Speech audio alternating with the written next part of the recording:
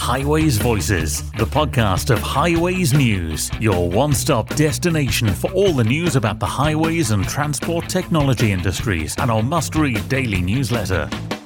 It's the Appointment to Listen Transport podcast, and this week we're sounding the alarm. Local authorities received 15% more funding in the year just gone than the previous year. And in a year like no other, for obvious reasons, that is to be applauded. They're having to spend time and effort and money on these proposals that they put forward. I do think a longer-term funding approach would be very much welcomed by everybody and allow to greater sustainability and better efficiency. This is Paul Hutton with Adrian Tatum as we talk road conditions with the chair of the Asphalt Industry Alliance on the day they release their annual alarm survey on this week's Highways Voices. Highways Voices, the podcast from highwaysnews.com. So Rick Green's take on today's alarm survey to come on this week's Highways Voices with some really important background to the state of roads in this country. We've also got this week's gold star for one person or organisation as we have Adrian's accolade to come too. And Adrian's here now. He's a prolific writer on Highways News, your daily go-to place for everything you need to know about the highways and transport technology industries. What's caught your eye since we last chatted, Adrian? So obviously today's big news is all about the alarm survey. More about that from Rick Green in a minute and our reports on the website, highwaysnews.com. Going back to Friday, though, the CIHT calls for the manual for streets to be made government policy. The idea there is the improvement of the integration between planning and transport across the UK. Further money announced for hydrogen buses and air quality, 120 million being made available through a new zero-emission buses regional area scheme.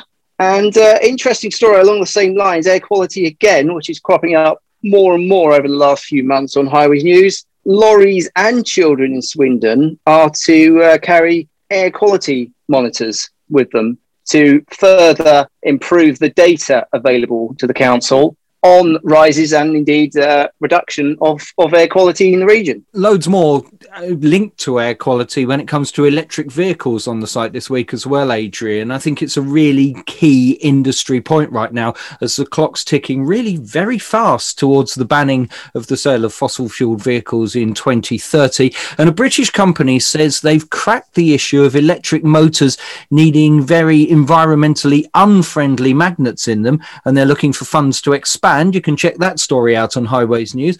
Another one, ITV keep popping up on Highways News more than you would expect. First, they bought a load of distancing tags from transport firm Clearview Intelligence to get their TV shows on air. Now they're helping the growth of the location referencing company What Three Words. Find out how on our site. And a really important story about the value of ITS. Wrongly, in my opinion, the use of technology in transport's been given a bit of a kicking in the press, largely around the subject of smart motorways. Now some research we're reporting on Highways News from Europe shows just how much good digitising the road network and using ITS has been.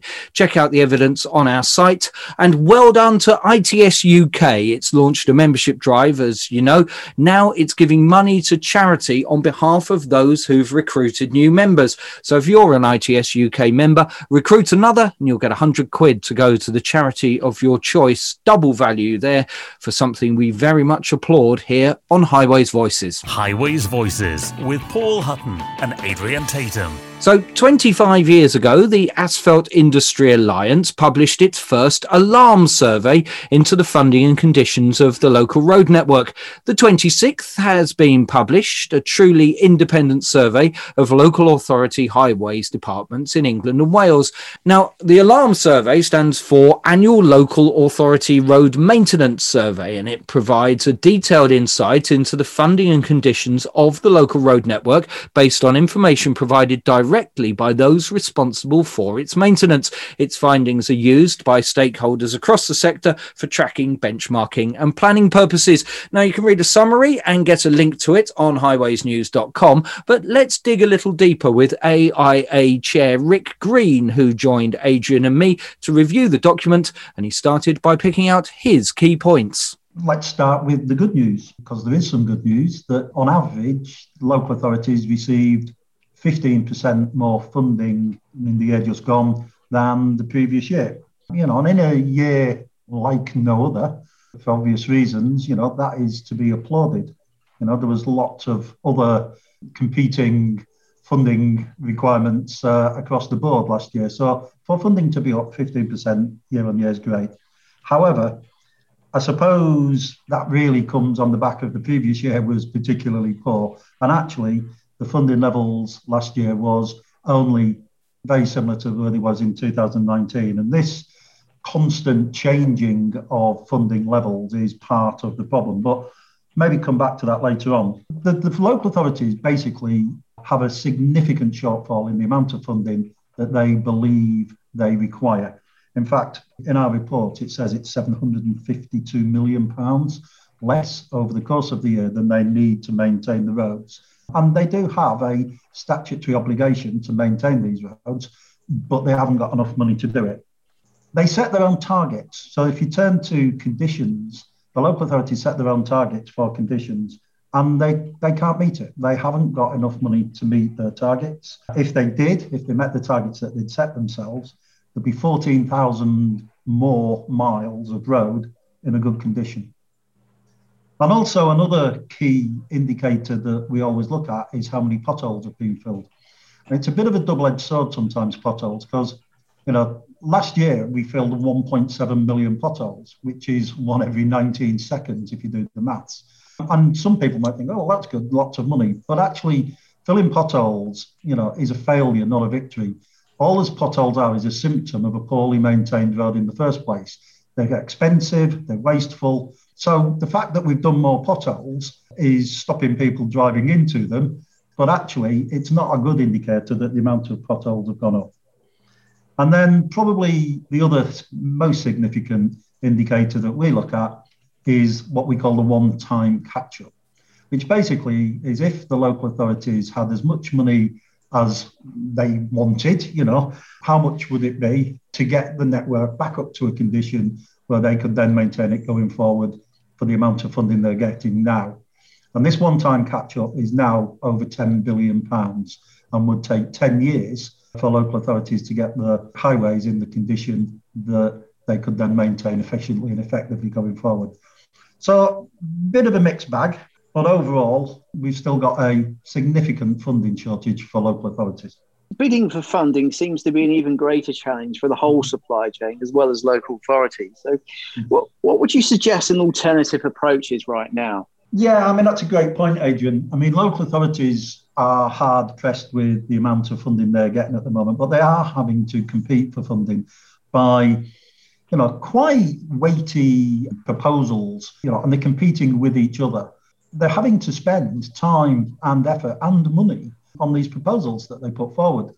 And, I think that there could quite easily be maybe some kind of outline proposal, and then the ones that aren't going to go forward get kicked out there. I'm sure it could be streamlined so that the local authorities don't have to spend quite so much time and effort, because all the ones that fail, they've spent the money, they've used the time, and they never get through the competition. So a more streamlined competition might be of great benefit to the local authorities. The local authority self-assessment questions for 2022 are set to include more questions around sustainable approaches to maintenance and proof of innovative approaches that lead to more proactive maintenance. Now, I understand with not enough money, proactive maintenance is not always possible, but what's your view on this approach moving forward?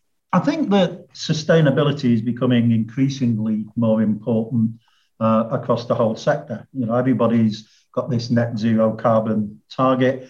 Virtually all of the local authorities have declared a climate emergency. But when we do the focus groups with the local authorities, whilst they are all wanting more sustainable materials, they're all looking for more sustainable ways of doing things, less than a quarter of them, about 23%, says that they've actually got a quantified target to reduce the carbon footprint resulting from raw materials. So I think the desire is definitely there, but when times are hard and you've got to maintain the road because of the statutory obligation, it's a case of do the best job they possibly can. But I think, it is on everybody's agenda, and with a bit more resource and a bit more time, I'm sure they'd move there more quickly. You're listening to Highways Voices, and this week's Highways Voice is Rick Green of the Asphalt Industry Alliance, talking about the alarm survey released today, and we'll talk more with Rick in a moment. Highways Voices, hearing from the people who matter in the highways industry. Let's take a break on Highways Voices now to firstly remind you that if you're new to this podcast this week, maybe you've joined us specifically for Rick's interview, we bring you these podcasts every Wednesday morning talking to key figures in the industry. So sign up to have them automatically appear on your phone by clicking on the link with this podcast, and please do tell your colleagues about us as well. Also, don't forget our daily briefing to your inbox of all you need to know in the industry. It's free, it's brilliant, and it's available via highways-news.com/subscribe. So that's the housekeeping done. Now let's give someone some praise, because it's time for Adrian's Accolade. Every week on Highways Voices, Adrian Tatum, co-owner of Highways News, knower of all things highways and transport, and all-round good egg, gives his praise for a company or person who's done something really great for our industry. So who's on the shortlist this week, Adrian? Well, like him or not, like his politics or not, this week's accolade goes to the Mayor of Greater Manchester, Andy Burnham, but not just him, his team at Greater Manchester Combined Authority and Transport for Greater Manchester, for taking the very bold decision to be the first city region outside of London to take buses under local control. You might think this is a decision that should have been taken years ago, and you would be right, but no local authority has taken that decision. But this is a very bold move. It will allow council leaders to set bus routes, frequency and fares, which they would never have been allowed to do before. And I think, given the funding that's been announced for buses over the last few weeks that's been featured on Highways News, and also this week about the funding that was announced for hydrogen buses and air quality, so further investment moving forward, it's a really sensible move. Now, there's risks as well. There's no guarantee that that funding will last forever, and it probably won't. But the government has committed to level up the agenda across the country, and that includes public transport as well. So I think Manchester has been very forward-thinking in this decision. So congratulations to this week's receiver of Adrian's Accolade, Andy Burnham and his team in Manchester. And don't forget, if you want to nominate someone or some organisation for Adrian's Accolade, do feel free. Our contact details are on the website. Highways Voices, the podcast from highwaysnews.com. highwaysnews.com. So let's get back now to Rick Green, chair of the AIA, talking about this year's alarm survey. And we asked him about road surfacing and how it can be expensive compared to other surface treatments or maintenance techniques. So should more be done to promote alternative treatments as well, something that would show councils significant carbon savings as well as value? I think, if you're referring to things like surface dressing, quite a lot of it is still going on. But, it doesn't give the length of life that proper resurfacing, proper pavement maintenance gives. It's a mixed bag. And I think a lot of the authorities have got it right. I mean, what surface dressing does is just give you some renewed surface texture for a few years. But it only lasts a few years, then you have to do it again.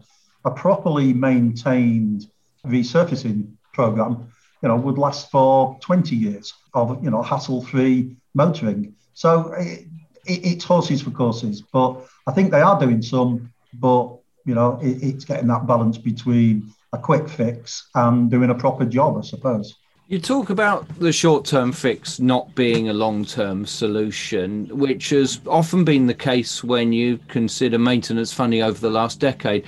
So does the fact that the Highway Sector Council is likely to be looking for a sector deal for the sector fill you with confidence for the next decade?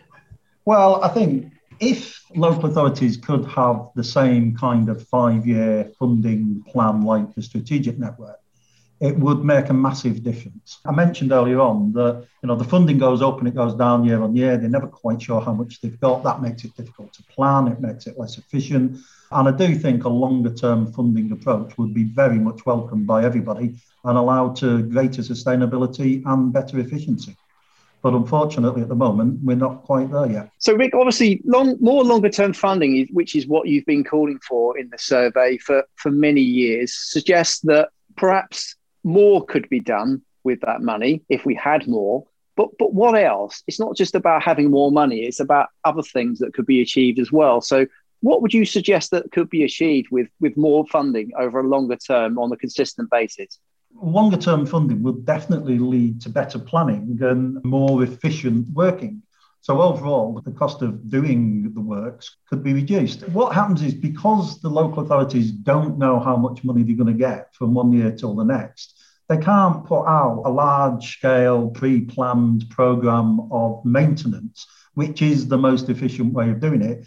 Rather, they're running around filling potholes and doing shorter-term schemes, and then money will get diverted out of the budget. So what they plan to do, they can't do. They can't do long-term deals with people, etc. There's a whole host of reasons why, if they had a guaranteed level of funding each year, they could operate in a much more efficient fashion. And there's one really interesting comment that leapt out at me in the survey, Rick, which one council said, "We are fighting a losing battle as far as the public are concerned, as they have an ever-increasing expectation and no knowledge of the budget issues we face." Does this suggest the industry needs to be better at communicating what it's doing in terms of maintenance, how and why, and the challenges it's facing? I think probably yes. Yeah, I think the answer probably is yes, it does need to be better at it. It's very high on everybody's agenda. Every journey starts on a local road, and the public notice potholes and they notice, tired, worn roads. I think local authorities' highways departments are largely full of engineering types who traditionally are not the best at, bragging or explaining even what they've done. And I do think some better communications as to, why they haven't got the funding. But of course, they are public servants as well. So are they in a position where they can really moan that the government hasn't given them enough money? That might be a difficulty for them. But yeah, certainly some better communications about the challenges they're facing, I think would be of interest to the general public. So here on Highways Voices, we've dug into the big story of the week, the annual alarm survey being published, with some fascinating comments on the good and bad news from our special guest, Rick Green. We did say we'd be looking at training this week. We'll do that in a couple of weeks' time. Next week, I think we'll be looking at cyber security. In the meantime, have a good Easter, and we'll talk again next Wednesday. Highways Voices. Join us again next week for more insights from those that matter in the industry.